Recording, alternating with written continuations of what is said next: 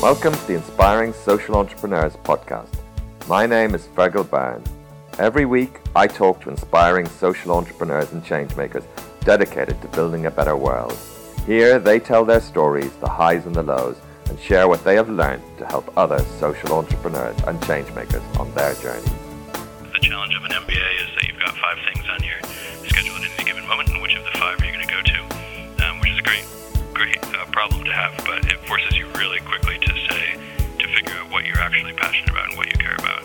I think it's absolutely critically important, and I think this is an area where social business has maybe a competitive advantage against traditional business because you have a social mission and you have a mission of not just making money but doing good. People seem to be, at least in my experience, even more willing to help you and more willing to come on board. I'm very pleased today to introduce Michael Thornton.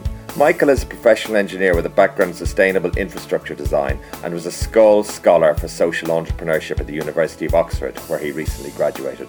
Michael is Chief Executive Officer of Carbon Analytics, a company that wants to make it easier for companies of all sizes to reap the rewards of managing their environmental impact. He's also involved with Odyssey Sensors, which is developing low-cost environmental technology aimed at bottom-of-the-pyramid producers in developing world agriculture and aquaculture markets. And Terra Recovery, a startup working on developing a technology that identifies landfills which can be economically mined for resources. Thank you very much, Michael, for taking the time to speak to us for inspiring social entrepreneurs. And I'd like to talk a little bit about your background and what you do today. Sure. Absolutely happy to talk to you. So, can you tell me how you ended up working as a social entrepreneur? Sure. Yeah. I guess it's been a long journey for me. I started kind of way back in grade school. I had a mom who was very, very excited about the environment and did a lot of work in that. And then a dad who was very, very into business and was working a lot there. And so I've kind of had these two worlds, this environmental/social background as well as a business background, and always been very interested in business as a force for good. I kind of saw two ways to change the world when I was young. One was to teach people how to do things better and try to convince them that they should take the good path and recycle and all of that. And then the other one was to build products and services that just by their very nature are better and green and in a way, not quite trick people, but almost trick people into doing the right thing. Yes. And for me, I kind of decided my skill set was more along the lines of the business side. Didn't trust myself to be an educator, as I thought that was a really tough task. So I've been focused on that ever since. Right. And what do you do today? Right now I'm the CEO of a company called Carbon Analytics. It's an online platform that helps small and medium-sized businesses assess and lower their carbon footprint. And we typically work with actually large companies and organizations to assess and work with their supply chain of small and medium-sized businesses. And then I'm also on the board of 2 other social enterprises. One is called Terra Recovery, and it's about kickstarting the landfill mining revolution. So trying to go into old landfills and find all the great materials and resources that are in there rather than getting virgin materials. And then the second one is called, or third one I should say, is called Odyssey Sensors. And in that company we're developing very low-cost sensors for the developing world and lower-income farmers to try to improve their yields and decrease resource consumption. Right. So one is you're working as a kind of entrepreneur-in-chief, as it were, and the other is you're part of a team, I suppose, supporting the development of the business. Yeah, that's right. Yeah, so the CEO role is the main one, and then the other one's essentially was a co-founder, but now operating in more of a board position, activist board member, I guess. Right. And can you tell me a bit about the Carbon Analytics and how you came to set that up? I mean, what stage of development are you today? Sure. Yeah, we're still pre-revenue. We're about a year in. We hope, knock on wood, very close to closing our first decent-sized contracts to do some work for a major UK company. And basically, the idea for Carbon Analytics came out of a desire to make a substantial impact on climate change, but with a sort of a realist view and understanding that, or a presumption, I guess, that government action isn't going to happen fast enough or intensely enough for the world for what it needs, and then also that despite all the great things that education and social activism have done that they weren't really enough for what we needed to do global scale change. I mean, we've been trying to teach people to recycle for 40 years, and we're making some good headway, on that one tiny task. But the task of helping people really decarbonize their life is both daunting and probably unrealistic to expect. And then I think also just from a technical and sort of data standpoint, I mean, even for us kind of long time eco people, it can be very hard to decide even basic things like what's better, paper or plastic, from a climate perspective. Yes. If we can't make these very simple decisions, how can you expect people who aren't versed in it to do that? Right. What is it that's different about what you're offering compared to the companies that are out there doing it at the moment? So there's a lot of focus in carbon on big companies and on getting to a very precise number about how much carbon a company is responsible for. And that's where we see most of the big players, Carbon Trust, CDP, a lot of the consultancies focusing. We take a little bit of a different view in kind of saying that, the important thing is not necessarily the exact measurement, it's that it's actionable and that people are actually paying attention to it and taking action. And so we developed a solution that is much faster and lower cost than the typical consultant-led route. That uses companies' existing accounting data to derive a footprint and get them to an actionable point very quickly. And this makes it, we think, easier for companies and allows it to be available to a wider variety of companies, smaller companies who don't have their own CSR department to take on the traditional measurement and analysis task, but who just want to get something quick, comply with whatever regulation or customers who are interested in this, and then be able to take action and move on. Right. The 80% solution is good enough rather than the 100% perfect measurement. Yes.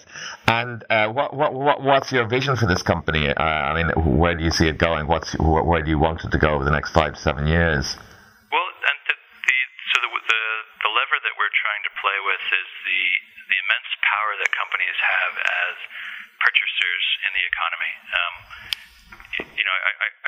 One analogy I kind of like to use is that you get these big companies who have the CSR departments, and they focus very hard on relatively small things like recycling internally and changing light bulbs, which, while they're great, it's a bit like the Human Torch, using a Bic lighter to melt an iceberg rather than using the fact that he's completely made of fire and immensely powerful.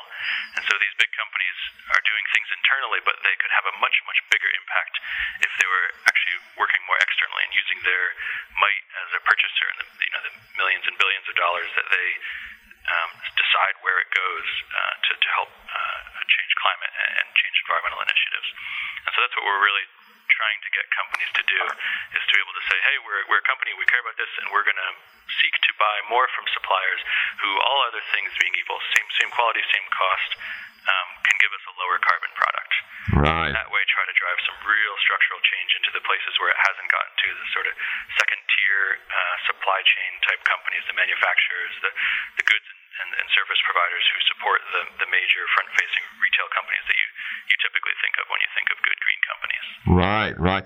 And how much do they care about this? I mean, it's a pretty competitive market out there. And I mean, obviously there's some regulatory factors, but I mean, are you hoping for more than regulatory impact, more than is required by the regulations? What makes you think that people with their busy agendas are really going to go the extra mile to try and, really make change like that? Yeah, and that's actually a very good question, a really important one, and one of the fundamental assumptions in our business, in the design of the business, is that 90% of people just won't really ever care. Not to say that they're bad people or anything like that, but it's just when businesses need to think of business first, typically, and you've only got this sort of very small percentage of businesses that have the luxury of being able to care without an external driver, or without customers who are demanding it, or some other sort of bottom line pressure. And so what we're trying to do is say that's totally fine, that's great, but we want to try to turn the enthusiasm of a couple companies who are doing really great things and extend their impact, and turn an environmental driver for one company into an economic driver for the next company, for their suppliers. And so we want to make the lever these big companies as the reason that the smaller companies should care. So, most people want to do the right thing, but when they put on their business hat, they need to look at just the bottom line, they feel. And so we're offering them the opportunity to say, okay, this is bottom line important, and you can get more business, or you can protect your existing business with these large purchasers and do the right thing, by the way, at the same time. Right.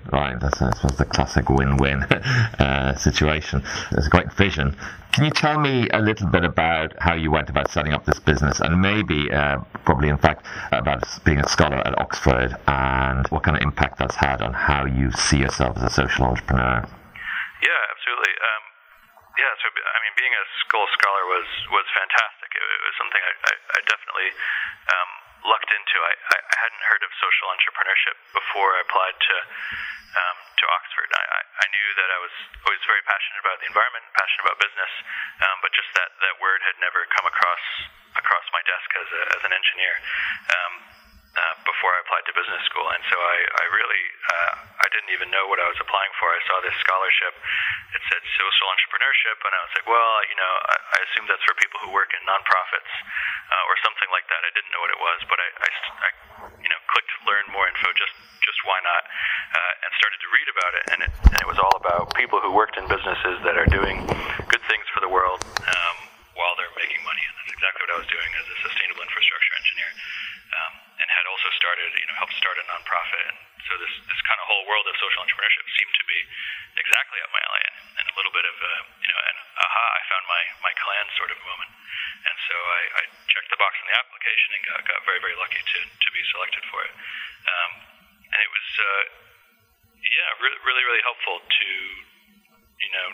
find out that not only is this idea of business and environment working together, not only is that not crazy, but there's actually a whole lot of other people who believe in it, and who have done a lot of really deep thinking about the underlying structures and how does that change how a business is set up, how does it change their motivations and goals, and how do you make that all happen, and that was all the stuff that I got to learn at Oxford. Right. And it's a traditional MBA, but with a focus on social entrepreneurship. Yeah. So what Oxford had that a lot of the U.S. programs didn't have, and I'm from the U.S. obviously, you can probably tell.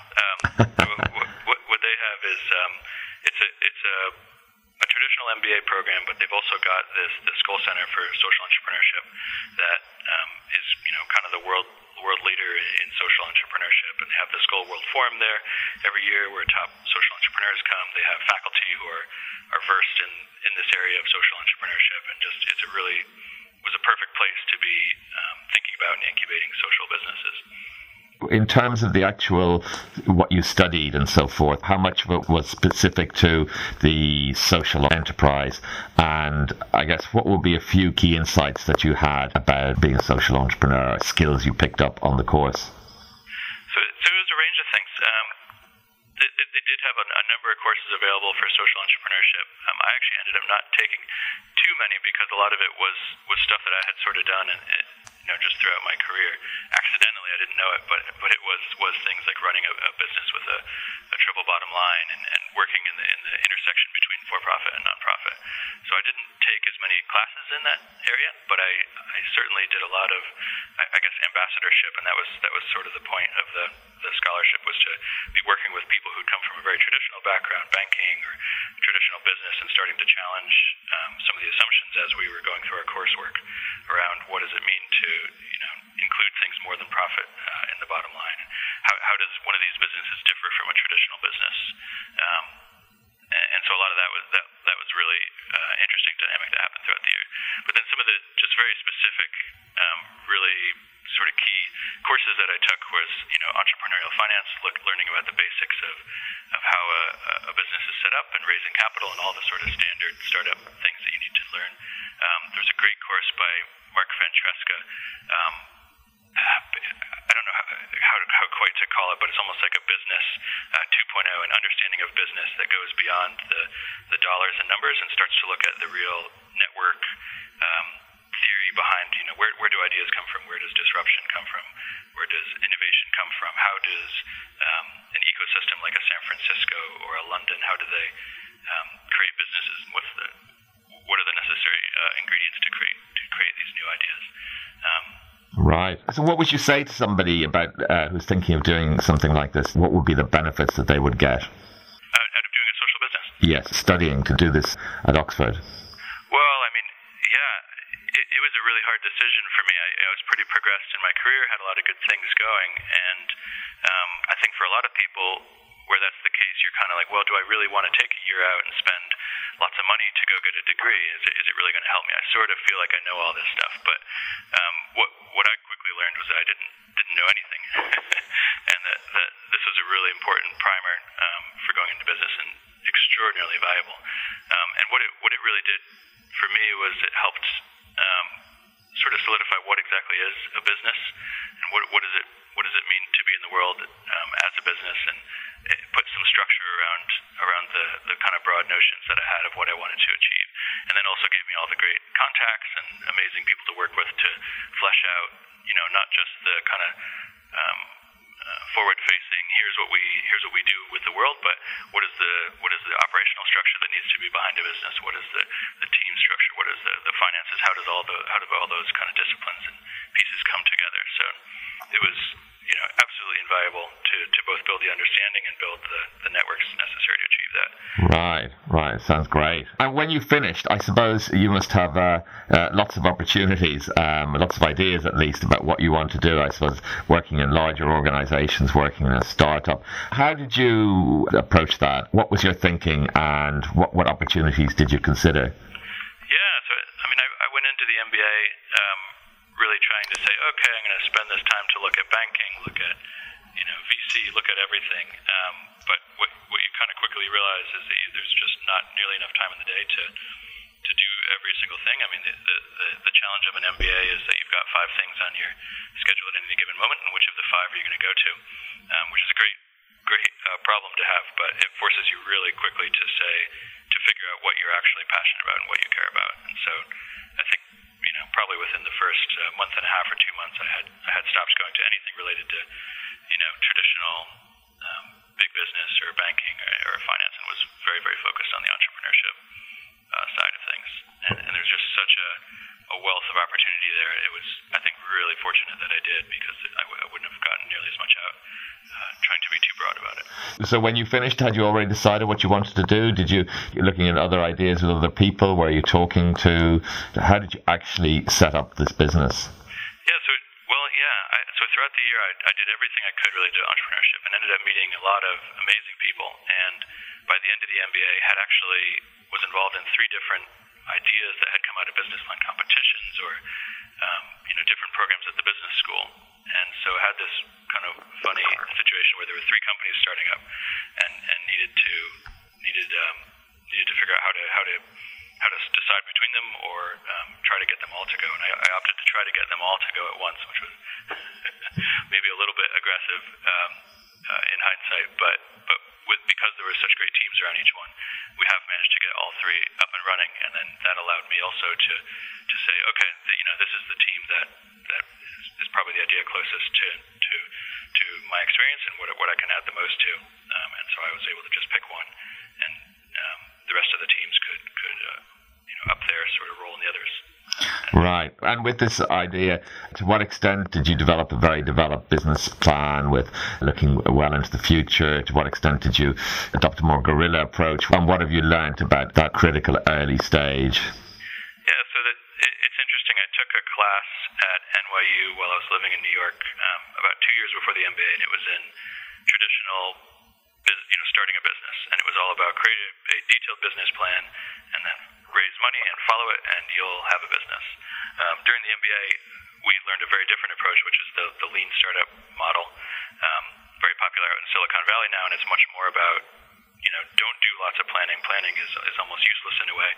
It's much more important to get out there and just start talking to people and start building your business as quickly as you possibly can. Put out test products, do test conversations with customers, figure out exactly what people want, and then after you've kind of determined that, then build your detailed business plan and go to investors. And so that allows you to really reduce both the time and capital requirement of starting up, and also gets you towards a product that is much more likely to be received by the market. And so that's absolutely very much the approach we took with all the businesses of just really going very, very lean, getting out there, figuring out who's willing to buy, who's willing to work with us, starting from that, and then building the kind of larger vision and business plan based on our own thoughts and what we've learned in the market. So all the different hypotheses around what do customers want, what do they actually care about, what do they not care about, what do they say they care about, but when push comes to shove, they won't put money down for. All that learning then is kind of after the fact put into the business plan. Right. Well, it sounds like it's a very intensive starting 3 businesses at the same time or being involved in 3 startups. You get a privileged insight into those challenges of those early days. And are there 1 or 2 things that you learned from this experience, if you were doing it again, for example, that you might do differently? Yeah, I think we learned all the right. We learned in theory, I think, all the right lessons in school, and I think it's to maybe apply them even faster and more diligently. So I think, one of the big ones that they talk about, or Steve Blank talks about, is get out of the building.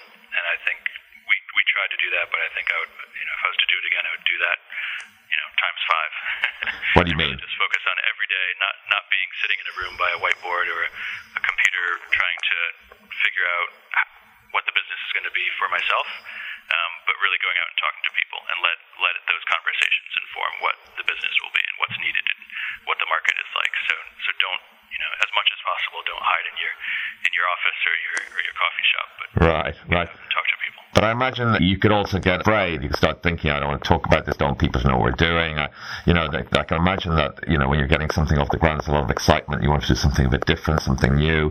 There are probably some obstacles there as well that make you more cautious. What would you say to people who are saying, well, I need to be a bit careful. I've got a really special idea and I don't want to, tell people who are already in the market they're going to copy my idea and things like that. Yeah, I think that's a lot of the sort of the older school notion for sure on how what you should do with your ideas. But the reality is, and I'm not the first one to say this, but you'll have to tell a dozen people your idea before anyone will even not laugh at you or in their head sort of laugh at you about your idea. No one's going to hear your idea and then immediately go build it and steal it. And in the meantime, by you not telling anyone your idea, you're missing out on all the insight and ideas that they can come back to you with and the great connections that they'll be able to say, oh, that's interesting. Have you talked to this guy?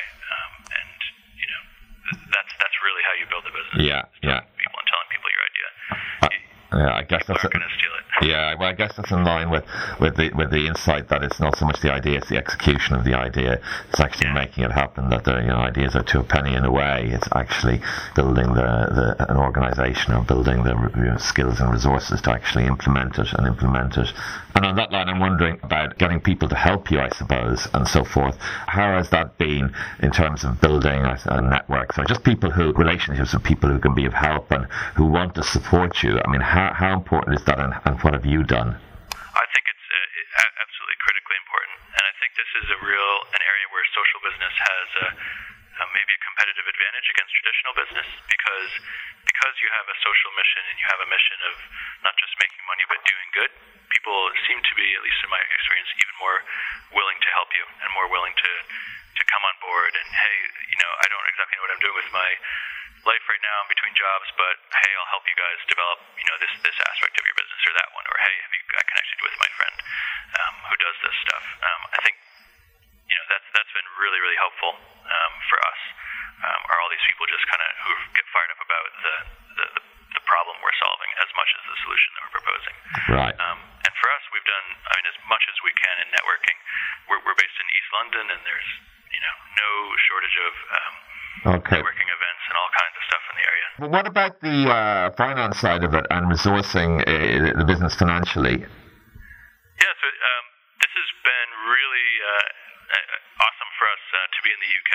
So, a lot of people ask me why, having lived in San Francisco and come from San Francisco before school, why did I stay in the UK and start my business here?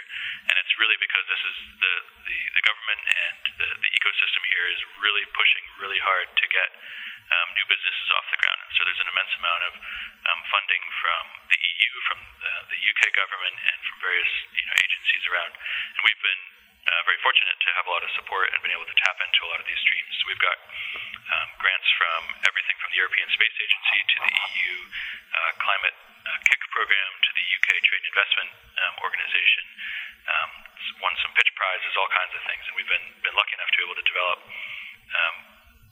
what would normally be quite challenging ideas to get funded without some traction. I've been able to develop these over the last year with that funding and devote our full energies to it. Right. That sounds very exciting. How do you do this? So someone's got an idea. You always hear of lots and lots of grants and monies, but often in conventional business, and when you come to it, it proves to be a lot more difficult, or it's quite idiosyncratic, the terms, whether you fit into their particular program and so forth. What are 2 or 3 things that people should do who have an idea and want to try and raise some money? Yeah, so first thing is find the right programs that are the right fit for you. So being a social business, there are actually a lot of programs in our areas, and that's been a big portion of what we've been able to be successful at. But look out for calls that are in roughly the area of your business, and reach out to someone who's running the program and just talk to them about what they're looking for, and that will really help you write a better application and in the first place figure out if it's even worth your time to apply, because they do take a lot of time and a lot of effort to get them in, and the success rate is not usually high, even when you're very tailored. I mean, for us it's probably 20%, and that's really, really good if we're that high on our success rate. Right. Were there 1 or 2 websites that are specifically helpful? Or I know when you start Googling these things, there's just so many things out there. Yeah, there are. So there's been a couple of websites that have come up in the startup community. One is uNoodle, which is either by F-Success or F-Success by uNoodle. I can't recall exactly. That's been pretty good. The UK TSB website, Technology Strategy Board website, has a lot of the UK-based opportunities. Right. And then other than that, it is really, this is, again, one of those reasons you talk to people and tell people about your idea. Yes. A lot of these things just come as you're talking to people. They say, oh, hey, by the way, did you hear about this thing? It's up your guys' alley. And we've had, easily a third of our opportunities come to us that way. Right. That's interesting. Get funding and support, a lot of the funding and support tends to come with additional communications and people sending you even more opportunities, because they want to, if they funded you even a little bit, they want you to succeed, because that's, Yes. that helps them as well. And of course, the big challenge for any entrepreneur is getting clients. What have you learned? What kind of has been your approach to marketing? This has for sure been the hardest thing for us, and winning grants and all those things are great, but at the end of the day, you need to build a business, and this is where we probably still need the most help. All of our companies are sort of 1 to 3 client companies at the moment, and needing to grow substantially. And yeah, it's been hard. I mean, I think the first thing we did was kind of reach out through all of our LinkedIn networks and personal networks. Probably made a lot of mistakes, but at least got a lot of good practice and made some good contacts there. And then beyond that, it's we found the most helpful thing to be really figuring out what it is exactly you're selling and who's going to care about it, and getting as narrow as you can, despite all your instincts to want to sell to everybody in the world your brilliant solution. Yes. Getting as narrow as you can and testing those communities and reaching out on however you can, LinkedIn, directories, etc. Yes. Tom Saki talked about a key way of looking at it was to make sure your product was competitive in every dimension, and that was a competitive product. And then the social entrepreneurship side of it, or the environmental side of it, that's an add-on. But you've got to compete. You've got to be able to show the client that your price performance is as good, if not better, than any of your competitors. For sure. Yeah, and if you look at a company like Tesla, who's arguably selling one of the greener products around, they're selling high-priced sports cars, and that's because they've been successful where a lot of other companies have failed, because it's just a better car, and they focus on that first, and then, by the way, hey, it happens to be electric and reduce total energy consumption by 50% or whatever it is. Yeah. Talking to social entrepreneurs, it's often something that I suppose in the early stages one is fired up with a vision and expect others to be the same, but actually selling in the real world is very challenging.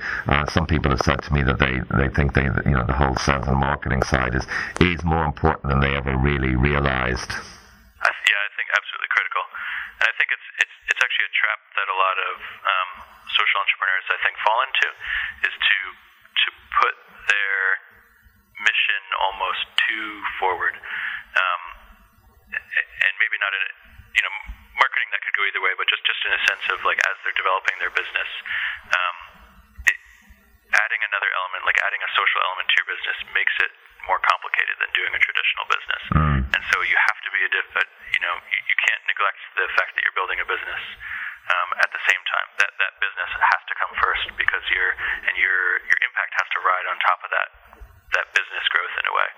And then ideally if you've really been creative and thought about it well, you've set it up so that they're self-reinforcing, so that as you get more business, you make more impact, and as you make more impact, you get more business. But that really comes down to how do you set up your business model? How do you set up the link between where you make money and where the impact comes from? Yeah, well, that's a really interesting question, I think, and it seems like it's a pretty broad church in terms of the whole social entrepreneurship area, in terms of whether you're for-profit, not-for-profit, whether you've got, the intellectual property owned by one company and a for-profit arm and so forth. People I've spoken to seem to have quite a few hybrid models emerging, with people doing approaching in various different kinds of ways. Did you think about this question of whether for-profit, not-for-profit, and how we're going to set up and structure yourself, and what your guiding ideas there? Yeah, we absolutely did. We gave a lot of thought to it. And I've also worked in my previous company was a for-profit company with a non-profit kind of latched on. We did this kind of 7 years ago or whatever. And it is becoming more common to do something like that. So for us, one of the things people I think often miss about nonprofits is that a nonprofit is still a business, just like a for-profit. The only real difference structurally between them is that you can't take profits out of a nonprofit, and you can't take investment. But on the flip side, you are able to get additional streams of revenue, donations and grants, potentially maybe a little bit easier. But I think one of the big disadvantages of the nonprofit model is that scaling problem. Since you can't scale a business with private capital the way you can in a for-profit company, I think it can potentially constrain your impact.